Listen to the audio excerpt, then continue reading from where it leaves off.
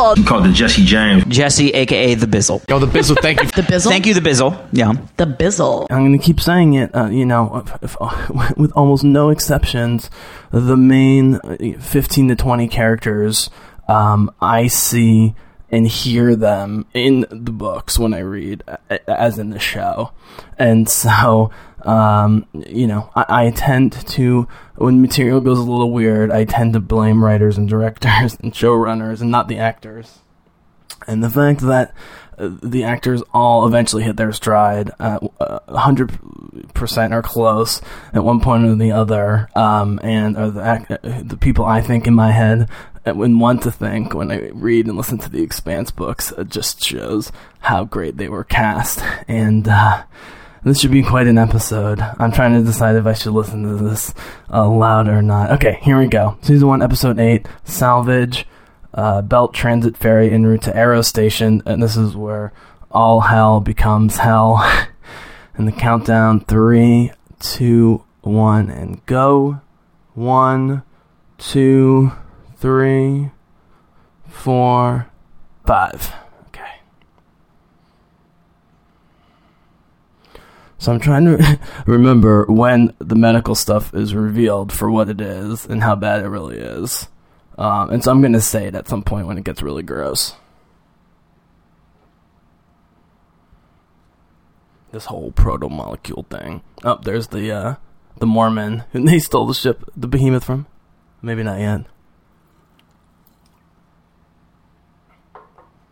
This is actually Miller's first time in space, even though he tries to act like he's not even from the series. Agoraphobia. There's a whole thing with Bobby Draper in book 2. She's from Mars. The first time she goes to, a totally open place on Earth, she totally psychologically freaks out. She can't handle the sky and the horizon. Creepy religious guy. If you identify the fear, you can get past it. He's trying to help him with fear. And you should always be suspicious of these guys. Fear is a human thing. Yeah, salesman, exactly. Oh, yes. See, in my head, I just revisited this. We haven't talked about the Naboo yet. So, the Mormons are going to be the first ones to take a major colony ship that's preparing them for hundreds of years, potentially, to spread Mormonism. And they're going to be the first ones. But they don't even get past Fred Johnson, who steals their ship. We'll get there. Oh, here's Jesus Christ. God damn it. Look, guys, I respect all religions, but as a Jewish person in a Christian area, being asked about Jesus Christ all the time was really exhausting. Even though I agree with the dude's message. Great beyond for 100 years, right? He's explained the colony ship. What happens when you get out there and there's nothing? He's going to say the whole universe is nothing, maybe. Right? It's all nothing anyways. What does the preacher say? Can't come back. He's already gone and gone and gone. So there is religious talk in the book, so I'm cool with this, even though I don't remember this particular one. But whether this guy is real or not, this is an internal dialogue that Miller has or needs to have. Right, truth, faith is a risk. That's the whole Kierkegaard notion. Is he going to quote Kierkegaard? Dad, if you're listening to this, I don't know how you don't like Thomas Jane. He's amazing.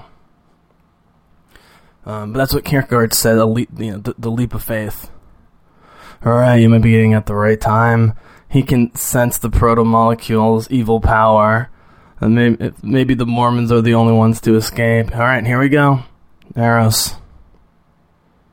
They got the lead from Fred Johnson, who admitted that it was a fake name, but doesn't know what it is. Fred ends up being a good guy in this. Anderson Dawes. Bad. I love how casually they just put the headphones in the air, which is exactly how they act with stuff in the float in the book. Accurately taking every effort to be near Naomi in any capacity. Mostly to embarrass himself, and therefore endear himself. thrusters. Alex is starting to get real comfortable. When he starts doing The Sims, it's awesome. He becomes fucking hardcore as shit. And they all become... Naomi becomes the number one hero of the Bell, and Alex becomes the hero of Mars. Oh, I love this scary, creepy sci-fi stuff. Moon is one of my favorite movies ever. It might have been the first commentary I ever did. I wish I recorded it. Decent sound. Sorry guys, it's that weird time of the late night where I'm really nervous. Oh god, here comes the vomit to zombies. So there are a few episodes where they go straight horror, but they have to because they do in the book.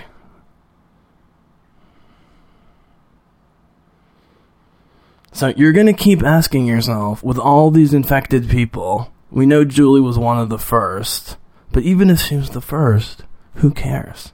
You're going to keep asking yourself that. And so I'm going to explain it to you guys right now. Julie was the first. It may or may not have anything to do that she's a Mao, the rich family that's behind all this, her evil dad. But she was the first, and it matters that it's her and that she's the first. And she's chosen, and that's where the crazy spiritual themes come in. Okay, this is great. Look at this. This is exactly how a giant religious, colonizing, epic adventure, as they see it. You know, they'd have gold statues on the spaceships and stuff. Major penis problems, as Avasarala would say. Okay, Tycho. Here's Fred. He's looking. So, you know. Again, totally non-spoiler alert. In the end, Fred is almost always on the right side, even if he briefly argues for the wrong thing. And so, when you watch Chad Coleman's performance, as Fred, so far, it's completely on point with, if I'd never seen this before, I might be suspicious of this guy, but knowing Fred Johnson, this is exactly right. I think they did this thing with the camera of the eye just to get funny shots of Holden. He's going to say, oh, you're not the kind of guy who shoots, right? He's going to say that, I bet you anything. No, he didn't. I guess he's supposed to be like a Cypher type character. When he limps around. EMF reflection 0. So there's a stealth tech. Right. So, look guys. I don't want to dwell too long. So here's the situation of what we know or mostly know by now. There's stealth tech, there's alien tech, there's a corporation with governments behind all of it. And we don't know if they know what the hell they're doing. Here's the spying. This could be from Avasarala. This could be from Ehrenreich. It could be from both.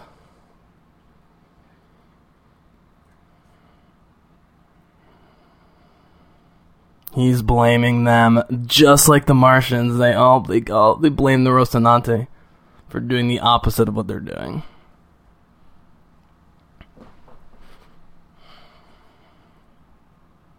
Yep. Survivors and answers. I wonder if they added minutes, because all these episodes are like 44 minutes, which is a little long for sci-fi. We got guns of our own. Naomi hates guns, by the way, even though she can be a vicious fighter, and she's an amazing tactician, and... Alex is looking for an excuse to cap this guy. He's already offered to do it to Holden. They still haven't solved the murder issue. That's really interesting. Sure thing, Skipper. Yeah, these you know, this whole Holden trying to be threatening at all to Amos in a realistic way, but Amos, you know, actually threatening Cat back. It's not necessary, but and, you know, I love watching these actors, and all the shots look great so far. Look, as soon as they go science and sci-fi, it's fantastic. And you can tell that's what they focused on, not because they didn't care about the writing, but I think they thought they had as good of a handle on the writing as they did on the aesthetics and the effects and the science, and they actually didn't. It's harder. Writing is harder than special effects. So, watch episode 9.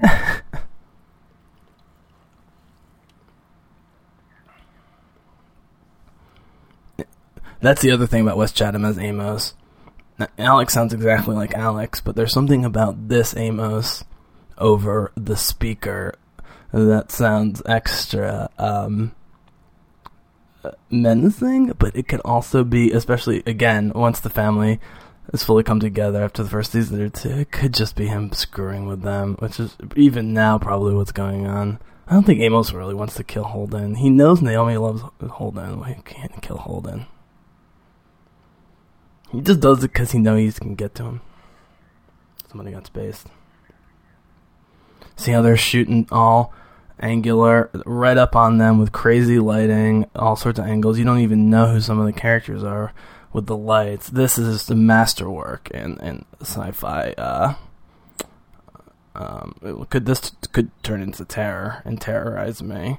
But certainly the sort of sci-fi horror aesthetic. Take notes, kids. Oh my god, this is so scary.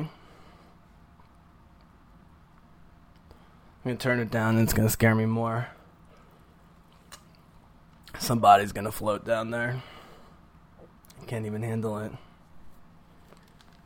The latch is broken from the inside. This can't have been Julie Mao again, can it?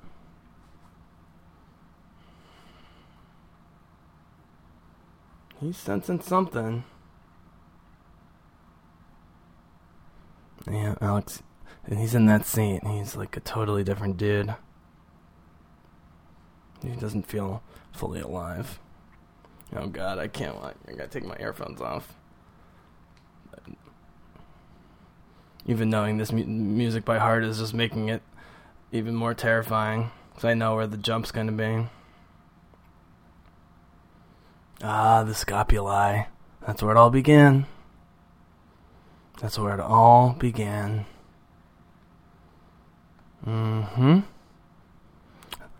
They seated them on scapulae, and they planted them on Eros. This is the plant chip. This is the mothership. I don't believe that's correct, actually. It's the same stealth tech peeps, but I don't think it's actually Aerostation. They had actual ships, I think. That's such a Naomi thing to say.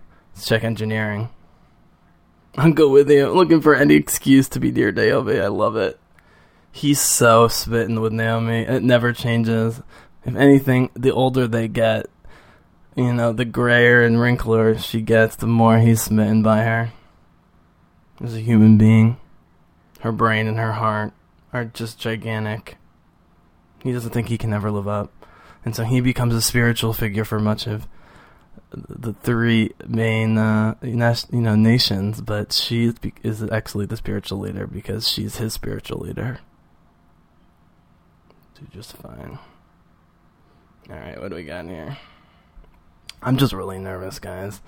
I'm really nervous because the staging of the actual sort of lead up to the fights, and the fights, main gunfights coming up in particular, the staging is like ripped straight from the pages. Even though they don't say, he turns right, he shots one bullet, shoots one bullet, turns left, shoots another one. But they basically convey it in the book as if it were a map, and they just lay it down like a tracing sheet. Why did you slide into the can? So I wouldn't have to have conversations like this one. Oh, man. Yeah, that's so Naomi. He loves when she gives him a hard time. He wants her. It's like all great relationships. You have to not only love that the other person gives you a hard time, but love that they're doing it and love how they're doing it.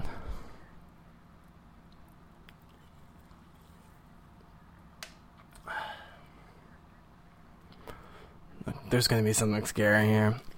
So I'm just going to talk about watching this super late night with all the lights off. But there's just that love and gentleness on Naomi's face. When they ever stray too far from it, especially if it's for mustache twirling reasons, I just remember never buying it, feeling like it was a disservice to the actress, and she's in her element here being sweet Naomi, despite all the complications. But that's the other thing. They played the long game with Naomi because they knew that her past didn't come out till like 4, 5, and 6, and now we're getting it as the final story with Marco and Philip, her son. Folks, I do believe somebody got away. So, I don't know what the conversation was between the writers, the TV people, the actors, the audiobook reader, Jefferson Mays. You know, he does Avasarala straight up Indian as opposed to a Persian playing an Indian, so it sounds like a different character, which is super fun. Holden is more of sort of a loose hippie. Amos is very similar, and Alex is exactly the same. I wonder if there was an agreement, even if it was unspoken, between everyone involved with what Alex sounds like in this show and elsewhere, that was just going to be Alex. He's the one character that's exactly the same, and you just never want to stop. I sometimes just listen to the Alex chapters, and especially in the later books where he's a more complicated and aged and experienced character. So this is so also atmospheric in the book that you forget about the details, and so they could be spoon-feeding me exactly what happened here, or a completely different vision, because this is what it feels like. This is when actually the book is lighter tone that sometimes doesn't mix in the early books. If I have any complaints about the Expanse books early on, like with Joss Whedon, occasionally the serious and funny tones don't mix exactly right and come at the right time.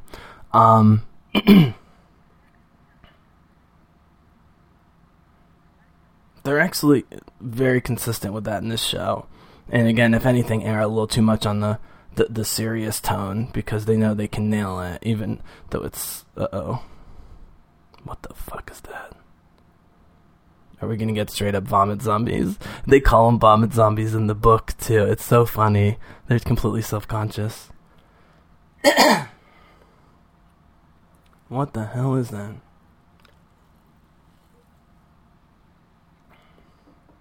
So, you know, here we go.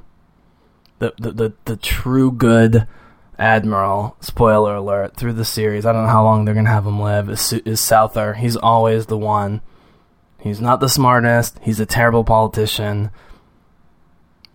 But he's Avasarala's guy. And that proves how good she is deep down. That even though he insults her and gives her a hard time, their bond is an important clue. And that goes in EarthCorp.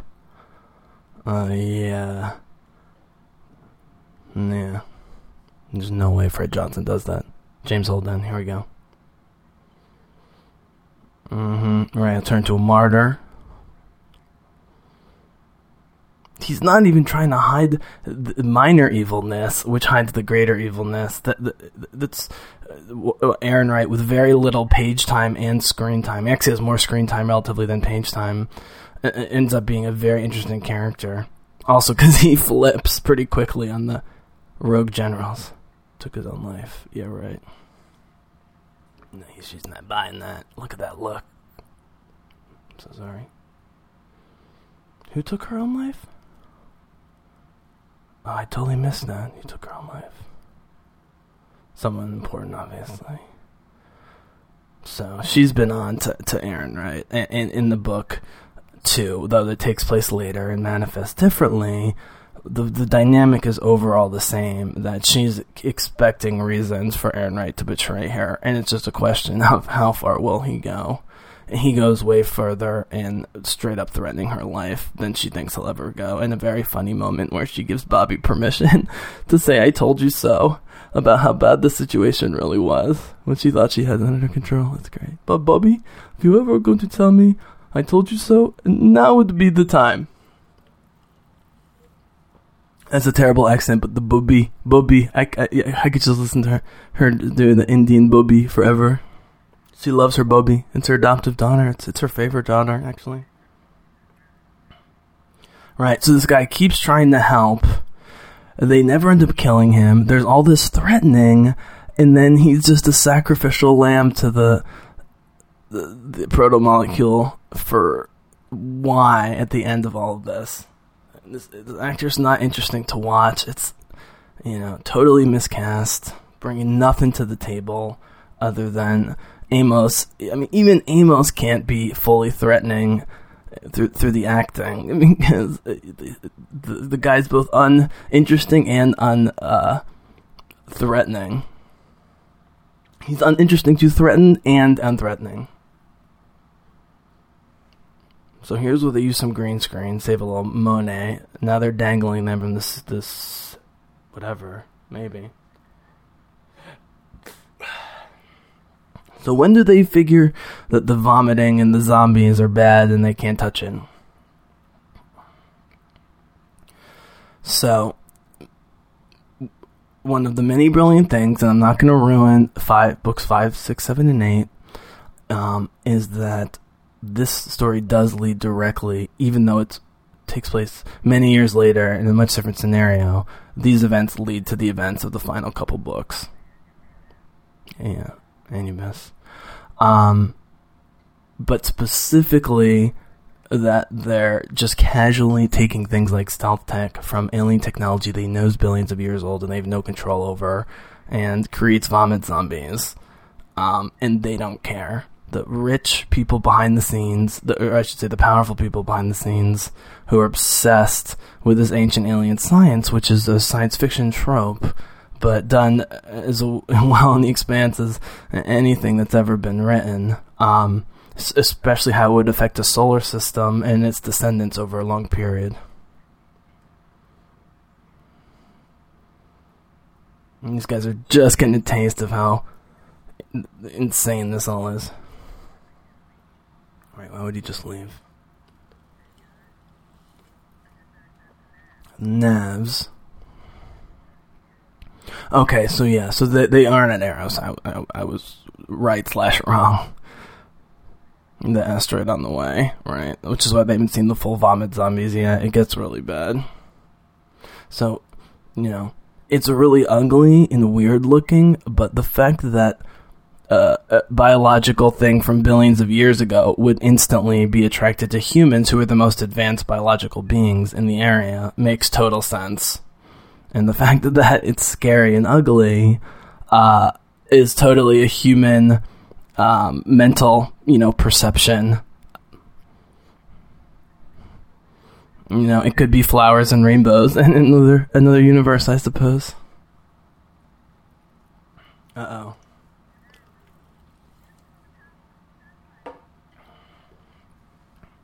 Yeah. What's cool is, unlike, Kaylee as the sweet engineer and who I love in Firefly, not only is Naomi way more complicated, both personally and in the greater mythos of where this is all headed, which is what I was sort of hinting at before. So it's headed towards Naomi's legacy. But we it's not just engines. We learn that she's basically smart at everything as it goes along. And she's just two. Amos knows, so he's not going to say anything. Alex is too busy flying, and Jim is just amazed with her as a spectacular specimen of human being, of Homo sapiens. Oh, the music. So I was going to say, if they added any to the first 3 seasons and bringing it to Amazon, in addition to putting it on 4K or cutting some of the commercial breaks out or so forth. Right. This whole long supposed long play of helping them with contacts. It's not convincing. They would never do it, and it doesn't lead to anything. This is not a good test of Holden's leadership. He would have spent 2 seconds with this guy. And he makes up to do it. Oh. Yeah, I'm wrong. They've already decided the correct course of action, which is destroy this horrible monstrosity, and he's trying to stop because he's ultimately, through the evil government, working for the eviler, more powerful corporations. There they go. Torpedo. Boom. It moves so it can't get hit in its initial trajectory, and boom. Here's the problem they learn. Is the bigger planetoids and asteroids that have this thing, you can't just blow up even with nukes because it'll just scatter. And I think this is scattering, and it's a problem. This is a big problem. Or maybe they don't see it yet. Remember, they can't. By the way, interestingly, the Creole I was referred to with the Belters is actually called a cant, which is another word for Creole, but the official word is the Belter cant. Canterbury is interesting. Obviously, I didn't even mention Canterbury Tales. Obvious, smart literary reference for your spaceship in the first episode. Okay, so from here on out, everyone is either infected or about to be infected on purpose. Millions of people who aren't going to be allowed, they're going to be tricked into the equivalent of mass graves like the Jews and the Gypsies in the Holocaust and so forth. They're basically going to be tricked into mass graves, but even worse, instead of just dying, being infected on purpose with the proto-molecule, the blue vomit zombie stuff, as a test of Julie Mao's dad, Jules Pierre Mao, and a coalition of the shadow corporate government and the various shadow governments of the three major powers. That's exactly what's going to happen. It's that simple and that disgusting and horrifying. The Anubis, my ship, right?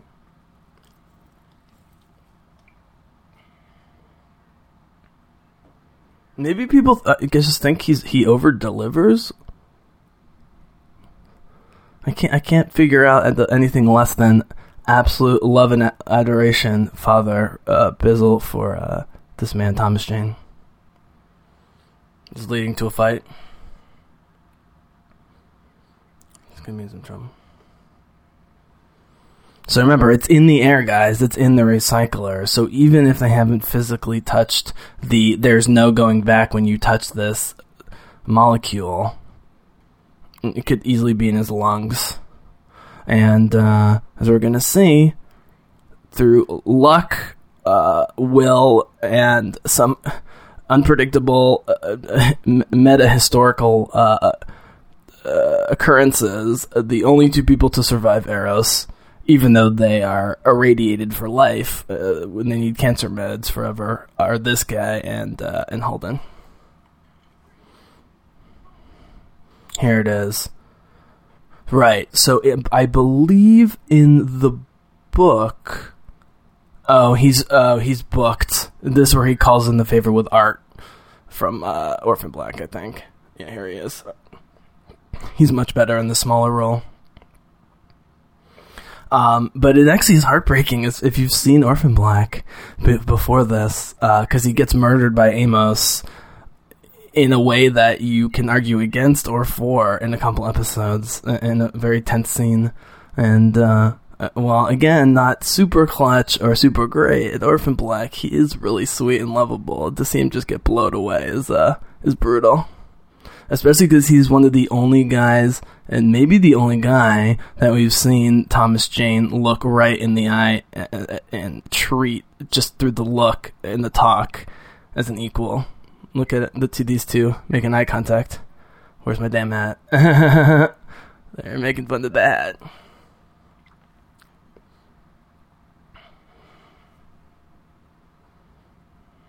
So anyways, in the book,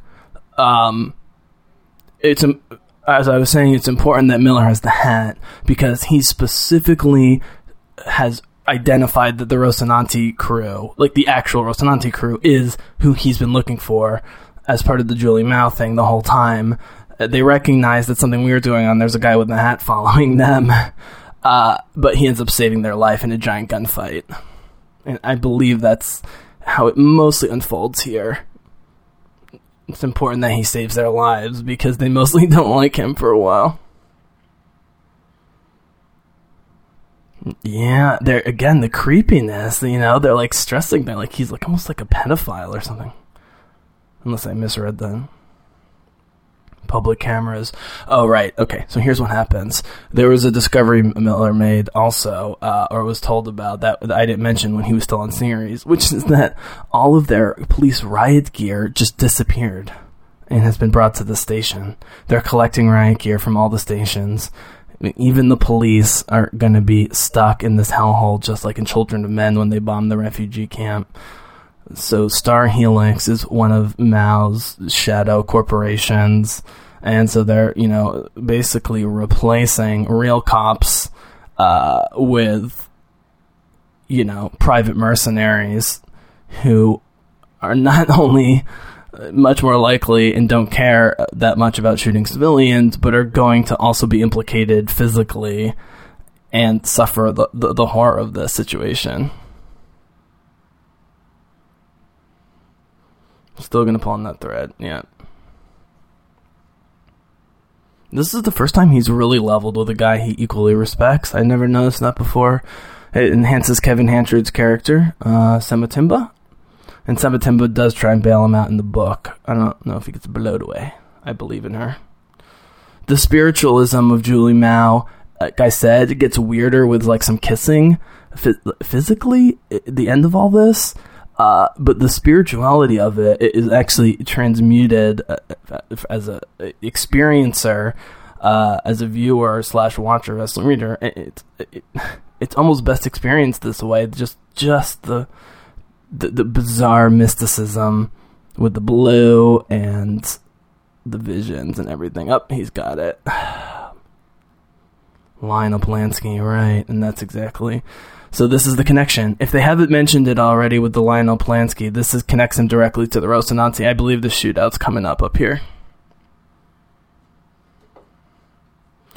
So, in the book, I don't think he's met Sematimba yet, and then after the shootout, he calls Sematimba, and he says, "Hey buddy, remember how I said I wasn't going to do anything too crazy? I was just in a giant shootout, and there's a lot of dead people here. I kind of need the help." Here's Fred. So what's Tycho doing during all this time? Fred doing a little investigation? Okay, so this Asian woman, Ellie Chung, is playing Sam Rosenberg, which is totally cool.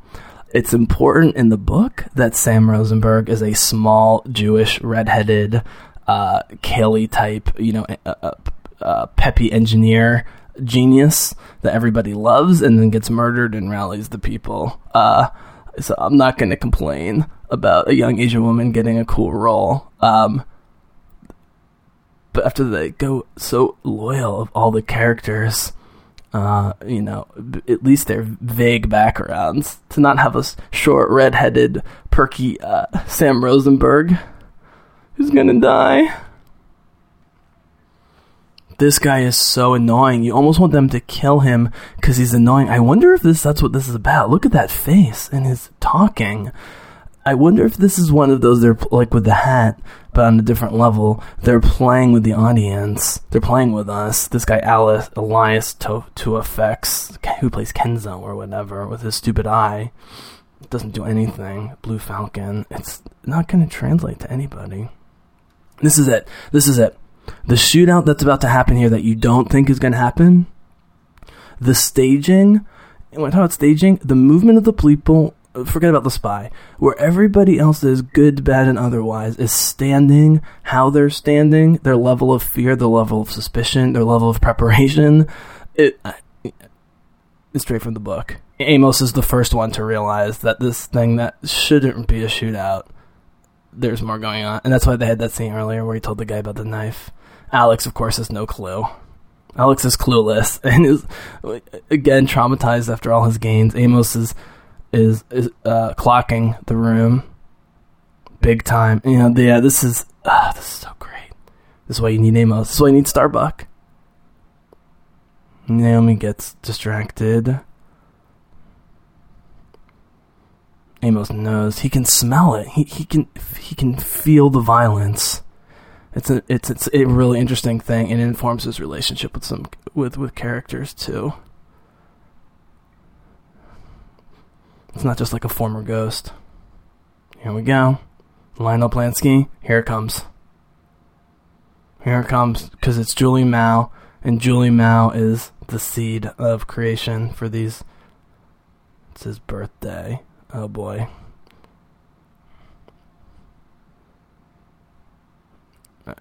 Amos has clocked at least 2/3, I think, at this point. That's, along with Miller, only reason they survive. Yeah, this is like Cap in the elevator. You can start to see the training here.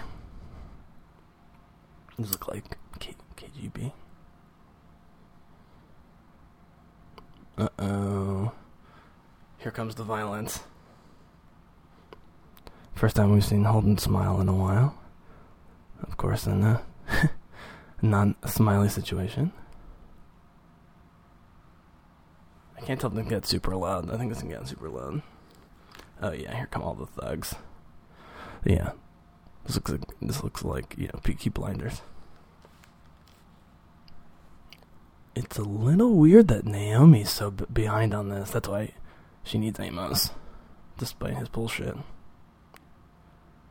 Here comes Amos's. Amos carries a giant auto shotgun, and here it goes, boom. So he tries to shoot the spy. So the spy sets the whole thing off, which ruins the whole point of this. Which is, you don't need the spy. It's the Lionel Plansky people trying to guard Julie, but they have no idea what they're doing because they're hired mercs. Miller's gonna put that together after he saves their fucking lives.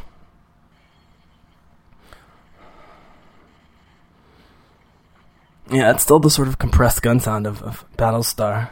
It's interesting. I don't know if that's a network thing. Make them sound 20% less like actual horrifying guns.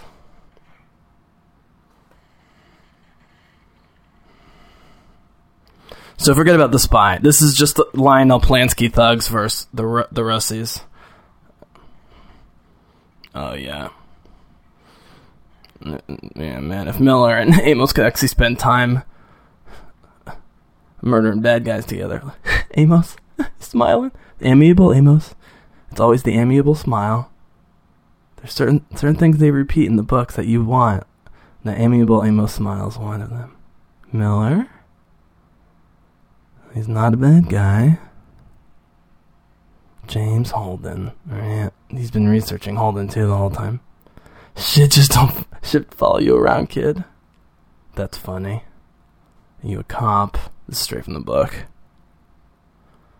I think he said used to be, maybe? Not anymore. Interesting. We get a little postscript here. Thanks for the assist. Anybody else know that you're coming? No. Except for Fred Johnson, unfortunately. Uh-oh. And hit the transceivers. It's the guy's eye. Yeah, Kenzo. He's just there to... Right, he does this in the thing. Simbensky, or whatever Art's name is. He goes right to him to clean this up. And I think he does. This is it, guys.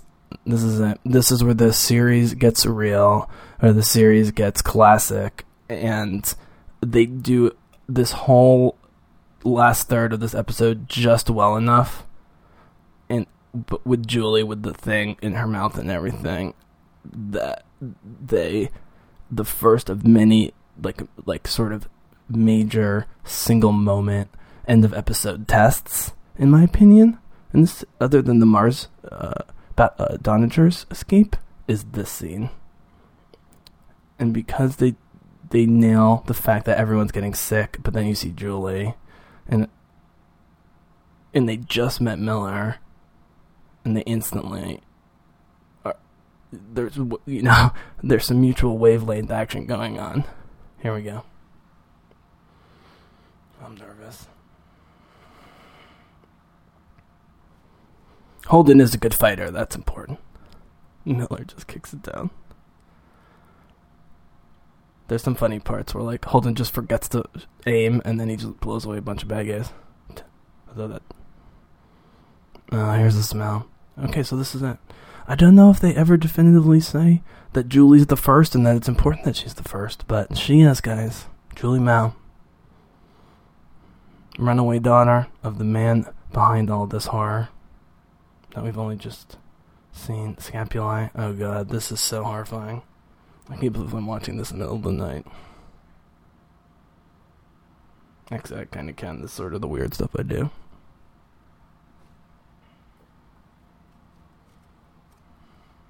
So thanks for joining me, because I'm going to do a hard out, I think, in this episode. This is it. This and the next couple episodes, you're either in or you're not. No. They're turning things off. Yep.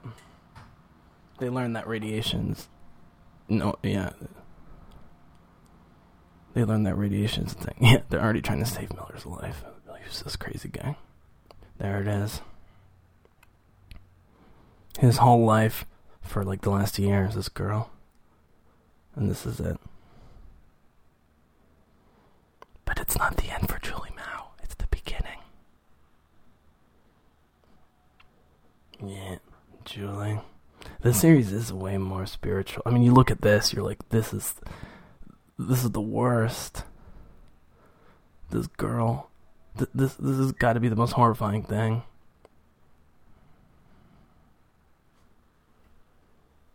And which is worse, Julie, who's suffered it but probably doesn't remember or experienced it, or him? Man, that's crazy. So this is it, guys. It's a run through the Eros station, which is by far the turning point of Leviathan Wakes and the entire series in the first book. And then it's on to season 2 to finish this great arc. Thank you so much for joining me. That was episode 8 of season 1 of The Expanse Salvage. We got Critical Mass and then Leviathan Wakes. So for now, be healthy, be happy. Thanks for joining me. May the force be with you, but the Bizzlecast is out.